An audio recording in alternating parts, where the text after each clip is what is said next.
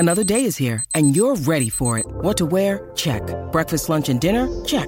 Planning for what's next and how to save for it? That's where Bank of America can help. For your financial to-dos, Bank of America has experts ready to help get you closer to your goals.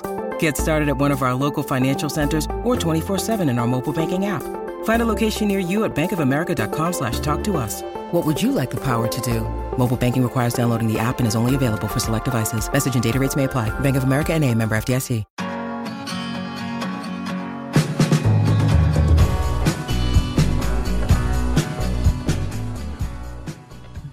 Hi there and welcome to episode 91 of the ADHD Adults.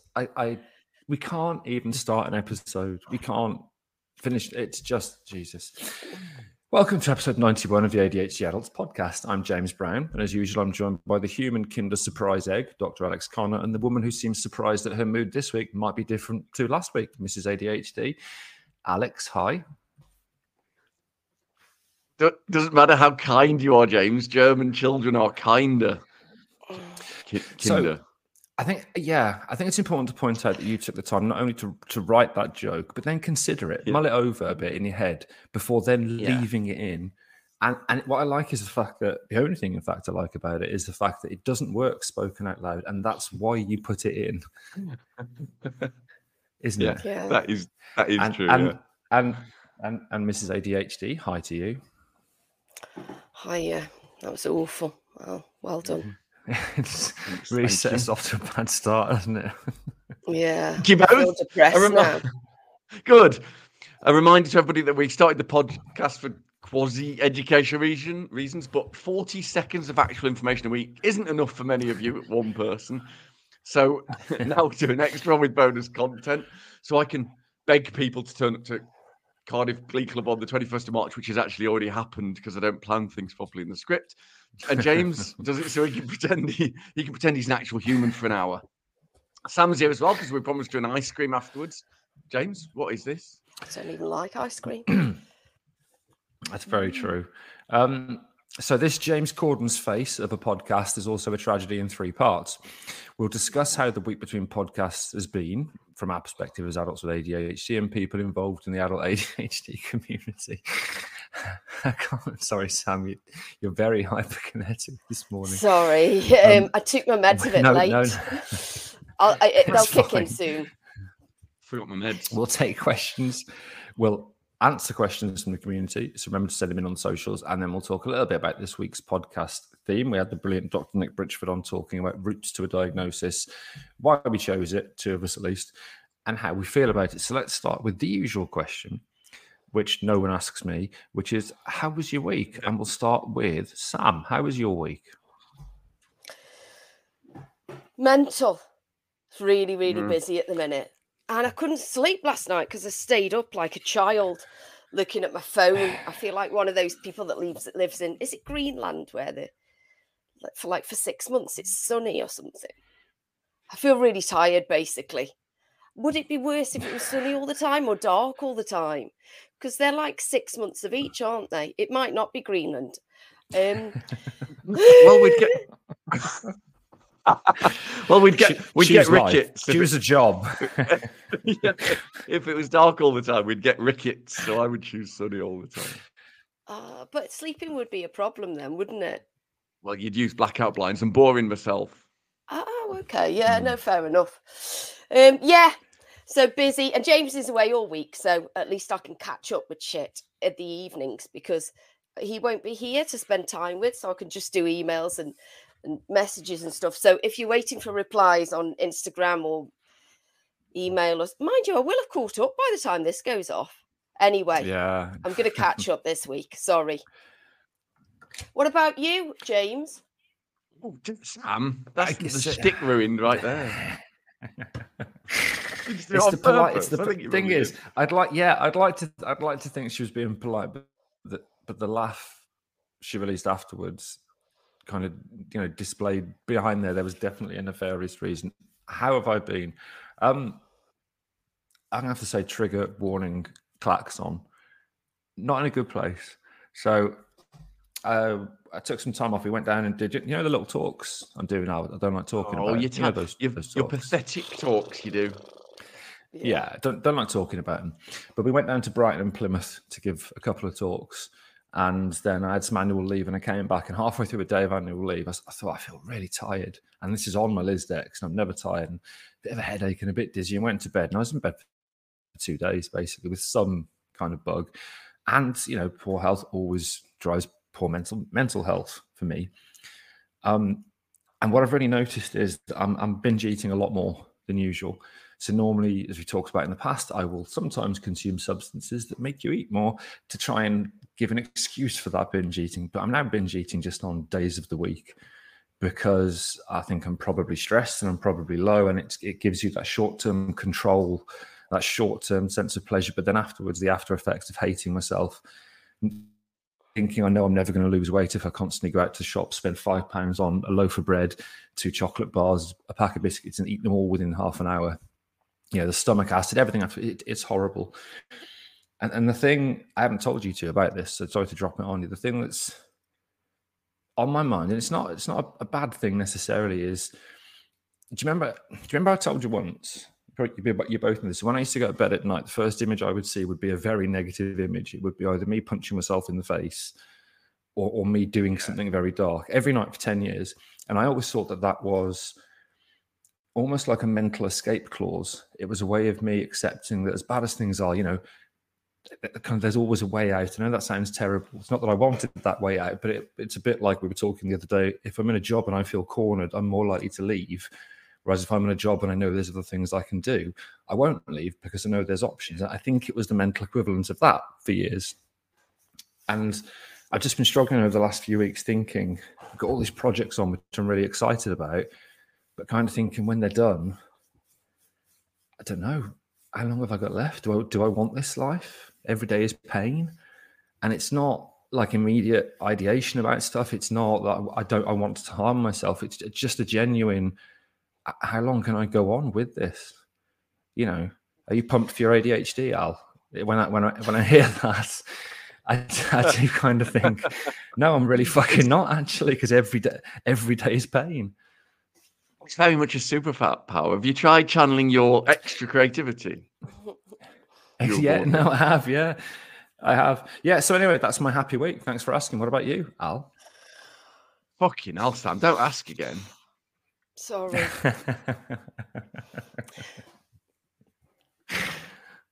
Well, you've 11-reefed me well and truly there, I have to say.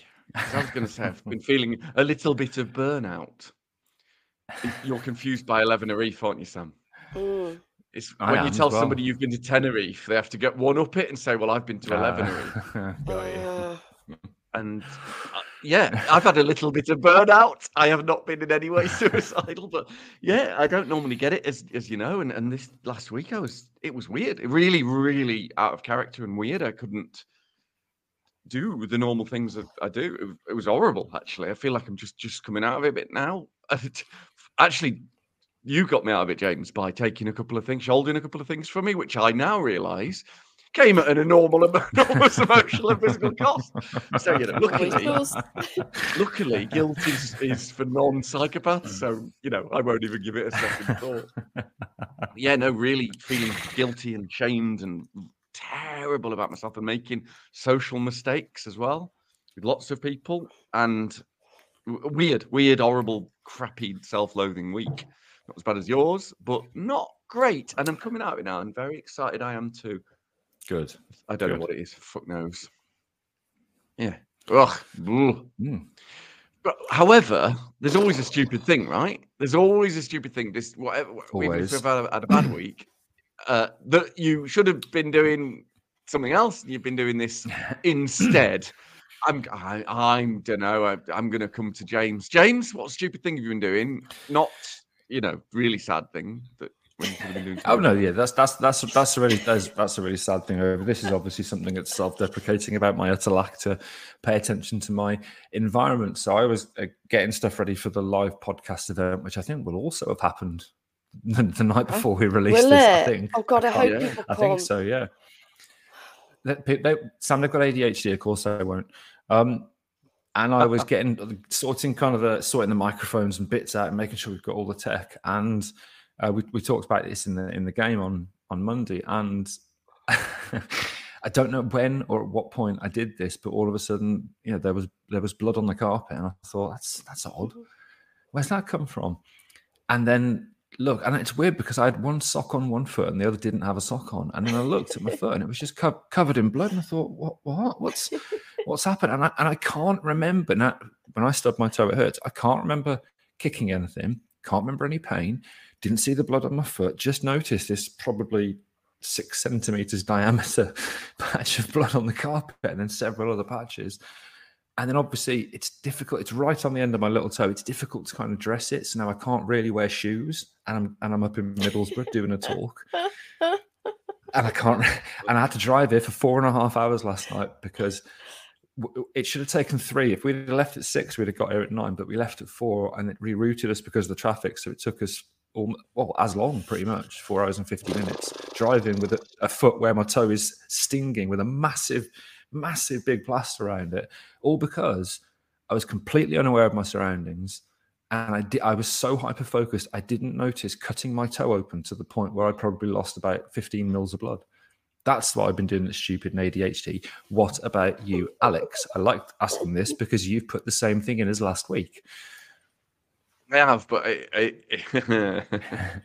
I really have. Again, impulse purchased a load of plants. Again, I bought an orange tree and a lemon tree, which I will kill. Oh.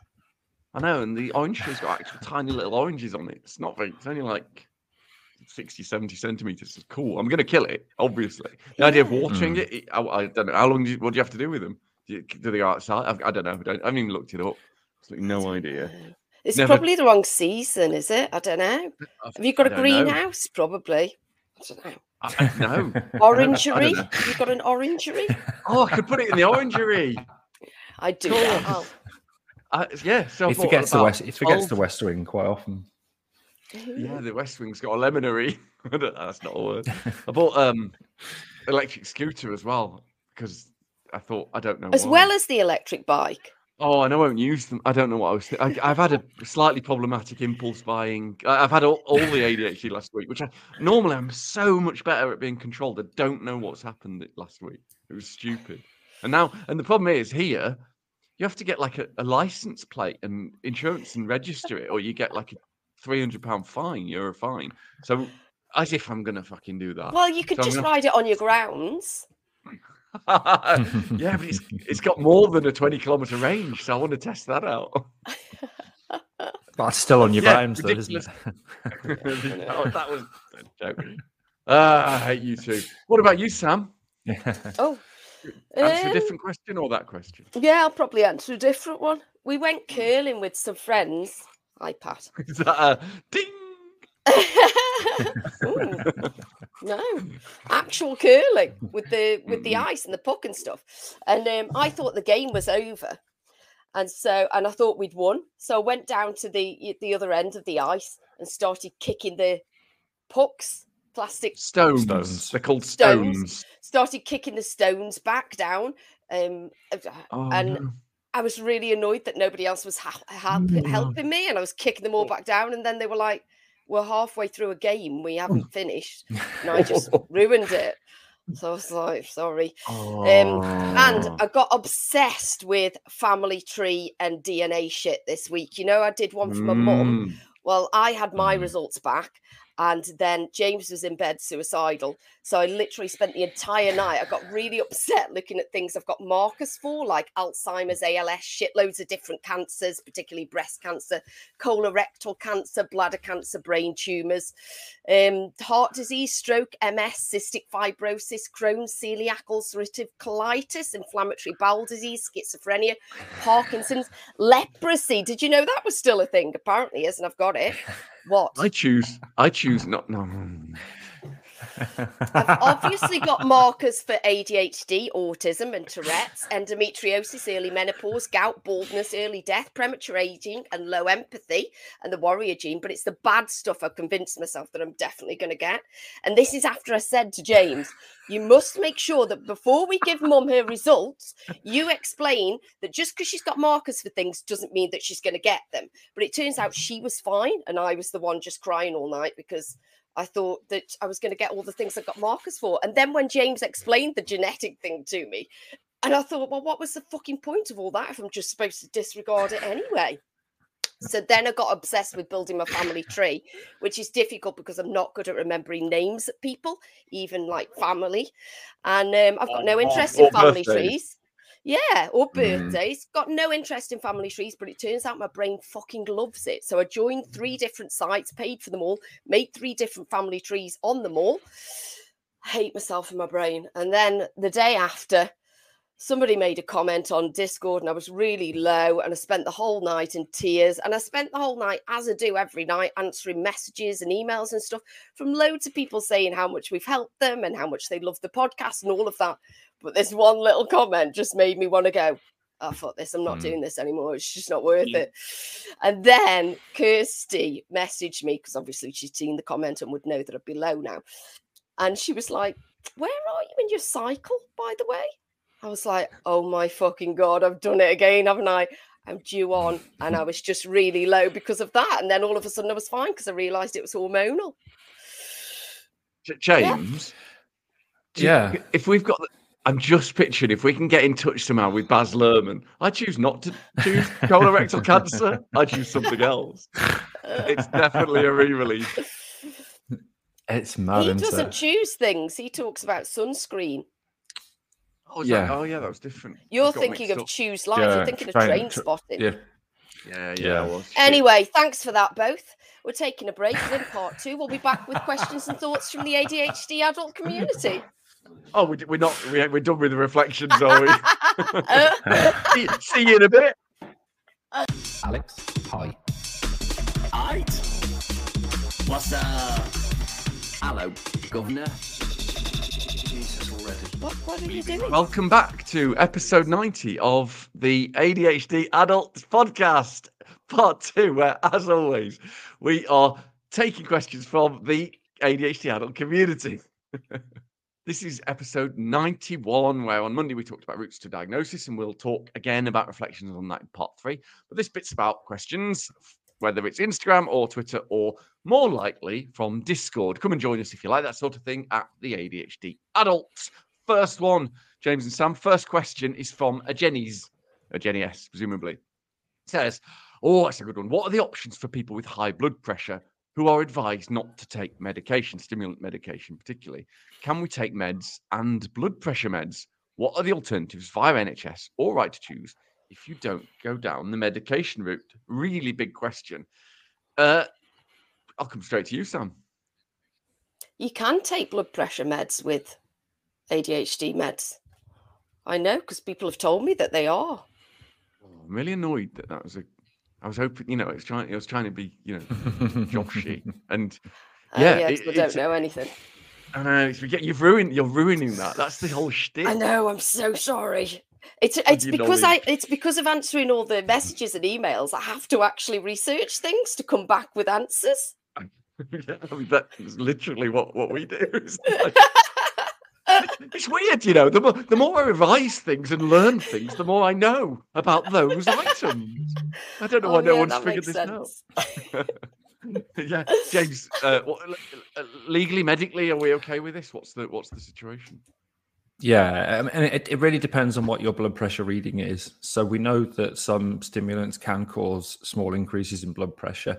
If that increase takes you into the hypertensive range, which I think it's changed. It used to be something. It's now 145/90 or something to be hypertension, but it's different from country to country. Yeah, exactly. Yeah, and therefore, if it does take you into that kind of low hypertensive range or high blood pressure range, then yeah, you can take a high blood pressure tablet. If, however, you start off with high blood pressure, then some clinicians might be minded to try you on the non-stimulant atomoxetine, or take it really, really slow in titration to look at the effect. If you've got a significant cardiovascular history, then they won't touch the stimulant. So it really depends on where you're coming from. If, like I say, it causes a small increase and it's not that bad, it's something to monitor, because obviously high blood pressure is symptomless. It's silent. So you don't notice that you've got it. So it depends on the case. It's person to person and doctor to doctor, I suppose. And the GP taking on your medication, if you've got both those things, it might prove harder to persuade them to do that, because it is a scary time. Which leads to the question: what else can you do if you don't want to take any meds at all, either for high blood pressure or just because you don't want to, or because you can't, or 20% of people with ADHD, they don't work. And there are a few things. It's not loads of evidence. So therapy is the obvious one. It's not easy to get therapy on the NHS, but you can for ADHD and other things like that. Usually 6 to 8 weeks of it. In general, the evidence for therapy is more that it works for what psychiatrists would call coexisting conditions that come with ADHD. But to be honest, we probably wouldn't call them coexisting conditions, because they're the things that aren't hyperactivity, impulsivity, and attention, but they're the other things that almost all of us have that we might struggle with, such as RSD, emotional dysregulation, anxiety. So the CBT can help with those pretty much only if the therapist is really aware of you and ADHD as a concept. Yeah. Can I also just add that this depends very much on your psychiatrist. We always talk about there's 4 ADHD drugs, 3 are stimulants, 1's a non-stimulant. There are others, but because they are not included in the National Institute for Clinical Health and Excellence, or NICE, guidelines, they're not licensed, but they can be prescribed off license. So some psychiatrists will give you Wellbutrin, some will give you clonidine, some will give you even modafinil in some rare cases. And the reason they're not licensed is the evidence just isn't there that they're effective. But if the other medications don't work, some psychiatrists would be comfortable saying, well, I'm happy to give you this other drug, which there is some evidence for, but it's not very strong. And again, they're generally not stimulants. Yeah, I guess the last thing to say is there are some other lifestyle things that doctors can prescribe you these days, like coaching, like psychotherapy that maybe isn't the official NHS route. There are ways to get that, but it requires a really honest and open conversation with your GP. And as we learned from Dr. Nick on Monday, a GP that is also open to those conversations. Oh, serious answers, every Dobby. Good question, though. Right, question 2. Yeah, really good. I don't know what every Dobby was either, to be honest. Right, question 2 is from Kaz's Shit Show 47. It says, can I ask a question for the podcast about diagnosis? Do you think that in the future that child ADHD and adult ADHD will be seen as 2 separate disorders? And will children need re-diagnosing as adults? My son was diagnosed 4 years old, and this diagnosis is relevant now he's 21, but I'm concerned that the powers will decide they can take away a childhood diagnosis when they reach 18 and make them go through the whole process again. It's a really good question, Alex. Really good. Yes, a beauty, actually. I mean, they shouldn't, frankly. This is a lifelong, incurable neurodevelopmental disorder that isn't going away for anyone. The impact on you is taken into account when they make a diagnosis. Remember, diagnosis is just a social construct, isn't it? It's just humans saying you've got this. There's no real line.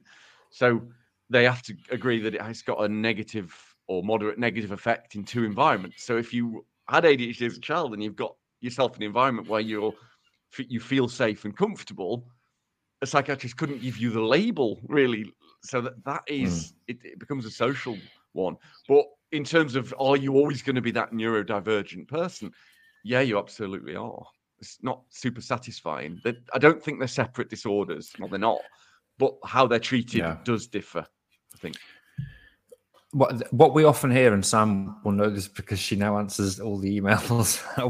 Rose answers a lot of the emails, and Sam answers all the social media questions. Rose is incredible, by the way. One thing that we often hear is that if you're diagnosed as a child and then disengage with your treatment, so let's say you were diagnosed at 14 or at 7 and for whatever reason, when you go to university or just because you want to stop, it gets to your 20s or 30s and you've already got that in your file. This person has ADHD, and you go back to your GP, they will send you back for a re-diagnosis. I'm not everybody, possibly, but in my experience, anecdotally, of the people that we speak to, again, because the GP would have to sign a shared care agreement and would not be confident to say, well, I'll restart you on lisdexamfetamine.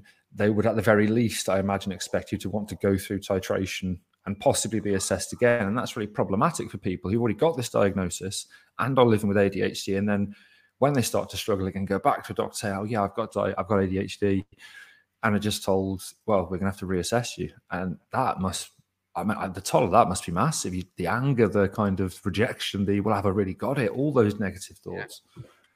Awful. Yeah, definitely. Sam, any thoughts on the matter? Yeah, just the same as you, really. They're not two separate disorders, but if you do lapse in between, then they tend to make you go through it all again. Can I ask before we go on to the third question, because this is something that Alex raised, and I hate giving him any credit. And then Dr. Nick had sent me a paper.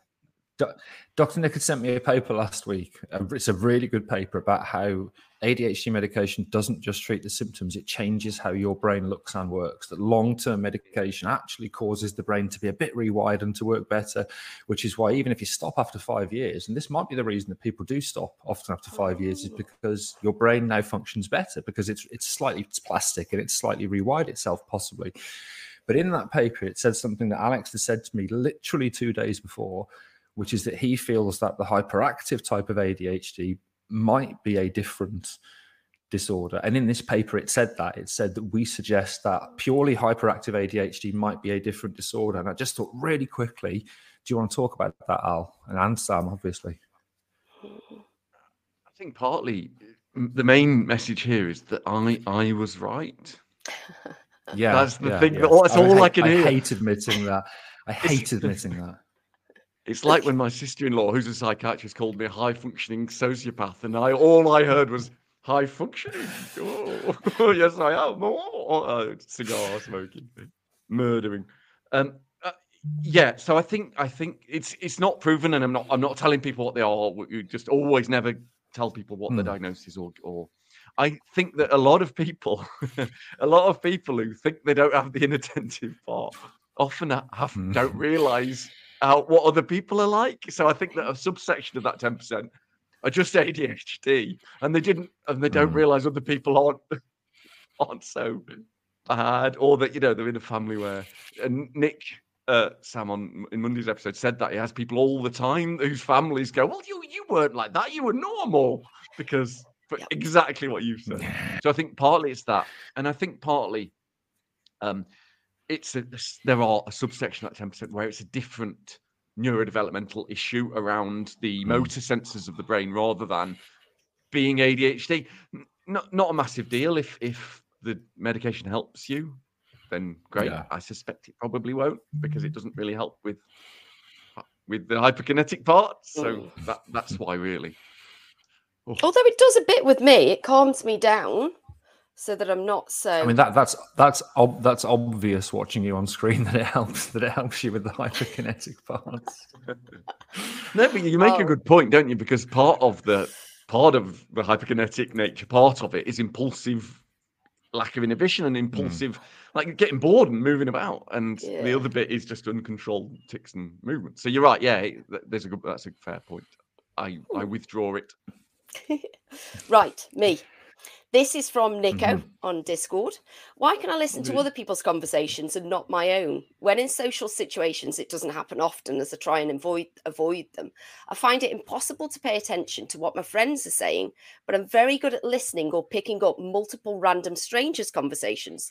Also, one-on-one, I feel very comfortable and at ease, but when chatting to more than 3 people, I find it really hard to relax. It feels uncomfortable, I feel anxious, and I can't follow the conversation. Any thoughts, James? I mean, that's me, isn't it?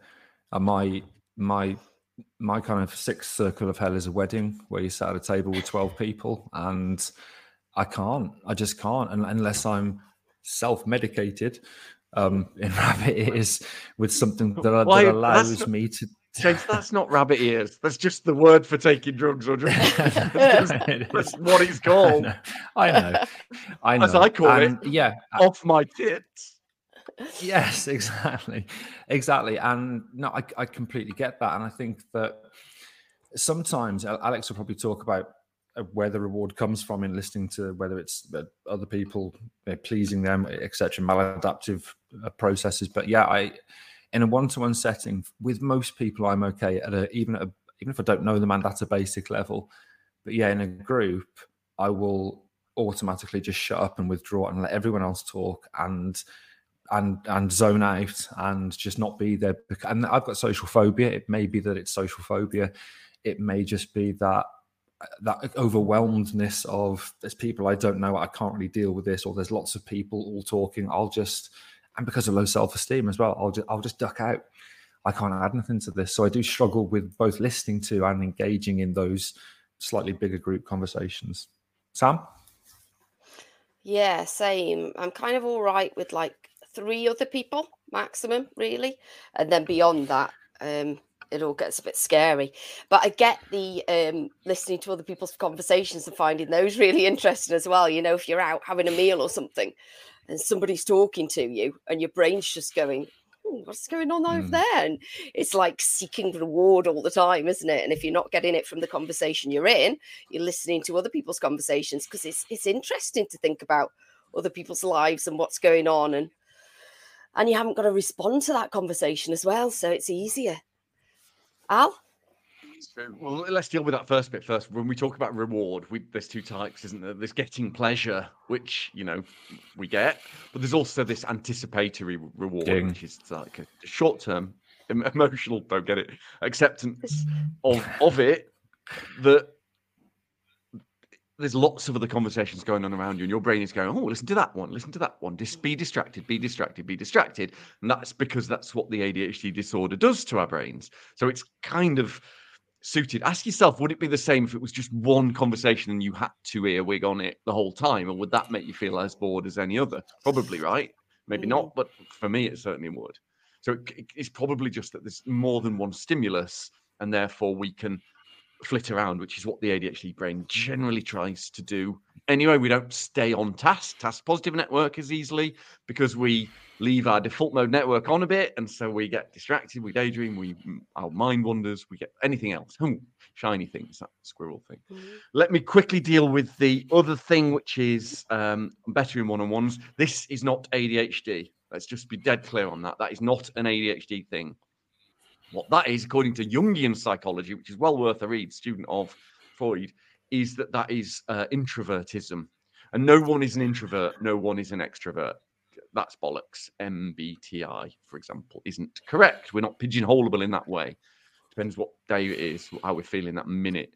However, people have a tendency, and not even to prefer being in a big group or prefer being in a little group, but to get tired or to get motivation. Some people say to get energy, but physicists tell me off because it can neither be created nor destroyed.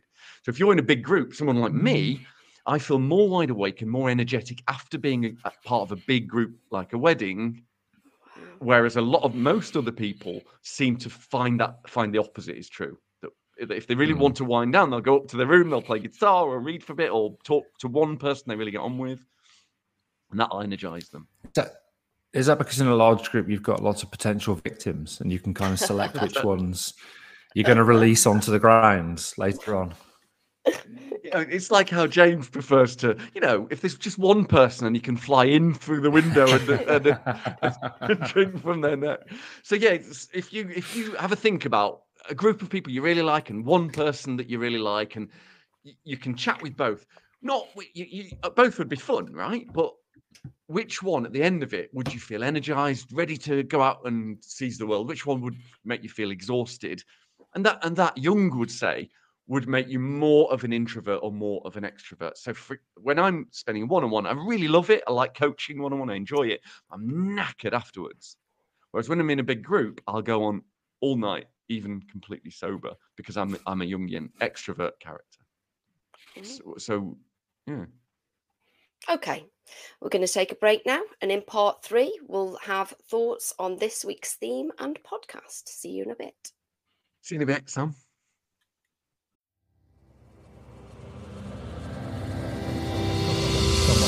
Trumpet. Welcome back to part 3 of episode 91 of the ADHD Adults podcast, our usual Thursday ramblings. And in part 3, we talk about personal reflections, etc. And the first question, as usual, is what made you choose the last idea for a theme, which was routes to a diagnosis? Alex. Well, mainly because I thought if we had a guest, Sam wouldn't come on it. I don't know. That was the main thinking. Fair enough. Yeah, no, actually, it was partly because we wanted Nick on because, as James says, he's rocking horse shit, and he doesn't like. Who else? How are we going to find a psychiatrist and a GP and someone with ADHD who also emails us ridiculously mean jokes? There's no chance. Yeah. And we also wanted to revisit diagnosis a bit, didn't we? Because we talked about it early in the podcast, and we've been discussing this a lot.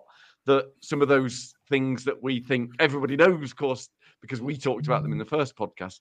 No one's listened to all this shit. We probably have to start revisiting a bit of it for some of those conversations. What about you, Sam? I don't know how many times I have to say this, but I have no editorial rights in this podcast.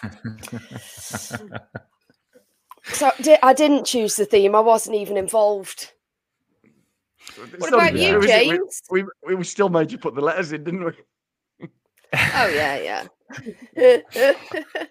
What about me? So when I used to answer the social media messages before Mrs. ADHD took over, I think it was the horror stories. Really, it was the people that would say, "I've been to the GP and he's not referred me because of X," or "I've been to the GP and they won't even see me," or in particular, and this is just something I want us to quickly think about. I think 'cause it doesn't fit into tips, I suppose we could talk about in themes, is we all had very different routes to diagnosis. I was private. Alex was NHS back in the day when this was kind of well-funded, I suppose. And Sam had this mishmash of trying to go through the NHS, but eventually getting through Right to Choose. So 3 very different routes in a way to get a diagnosis. And it's the horror stories. It's that feeling of helplessness when somebody messages you saying, "I've been to my GP.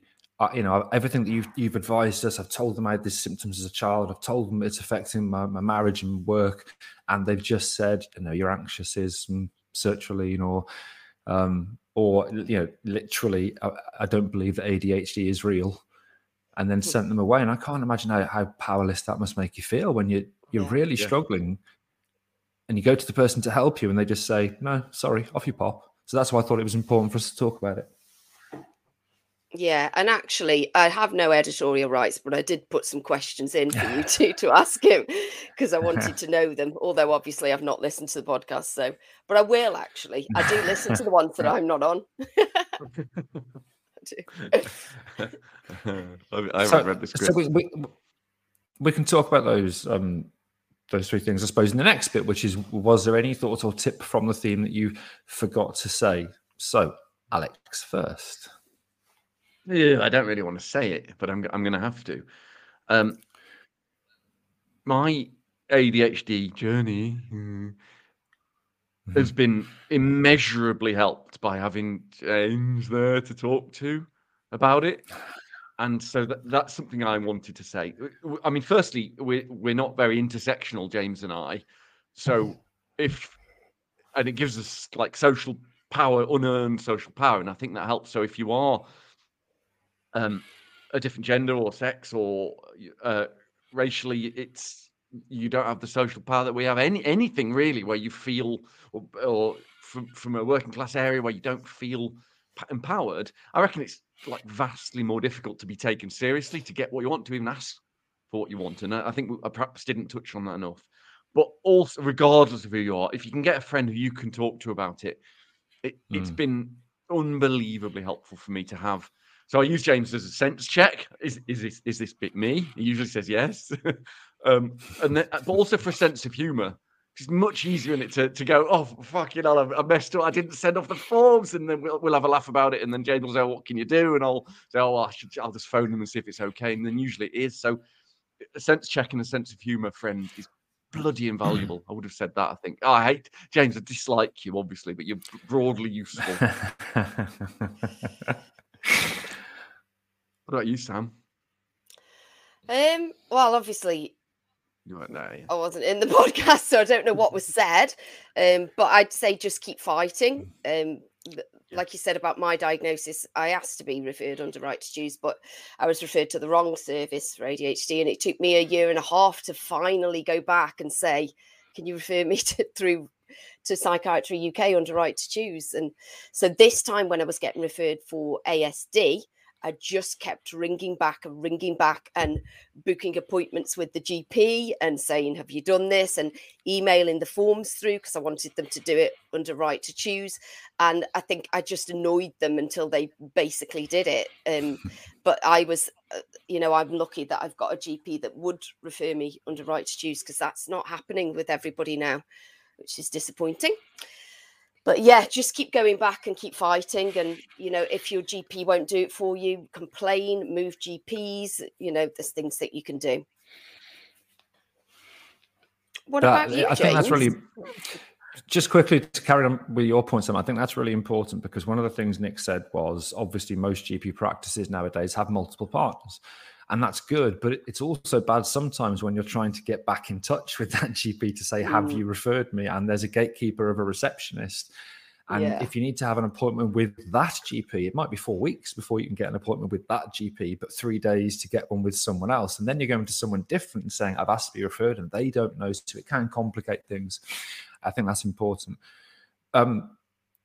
In terms of my extra thoughts and advice, like I say, I think it's really interesting that we had 3 different routes. I didn't know Right to Choose existed, so I went to the bank of mum and she helped me go private back when it was quick and easy to go private.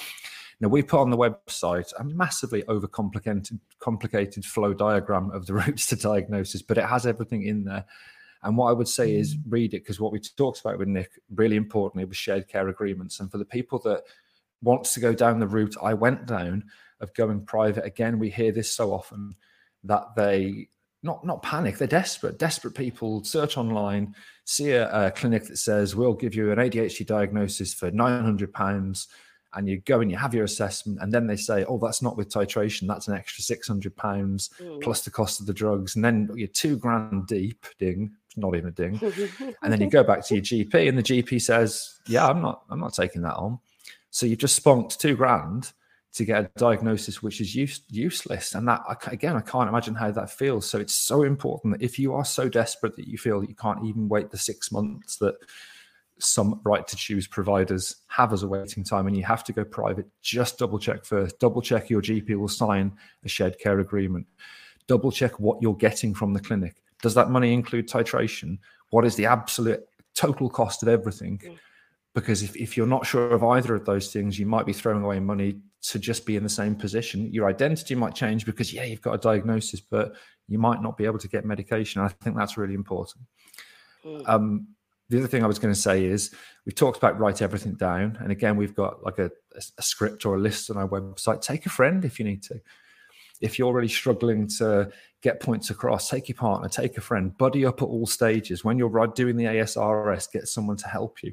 When you get past that referral and you've got assessment forms, as we know, I didn't fill all mine in because, fuck me, it's a lot of work, 36 questions.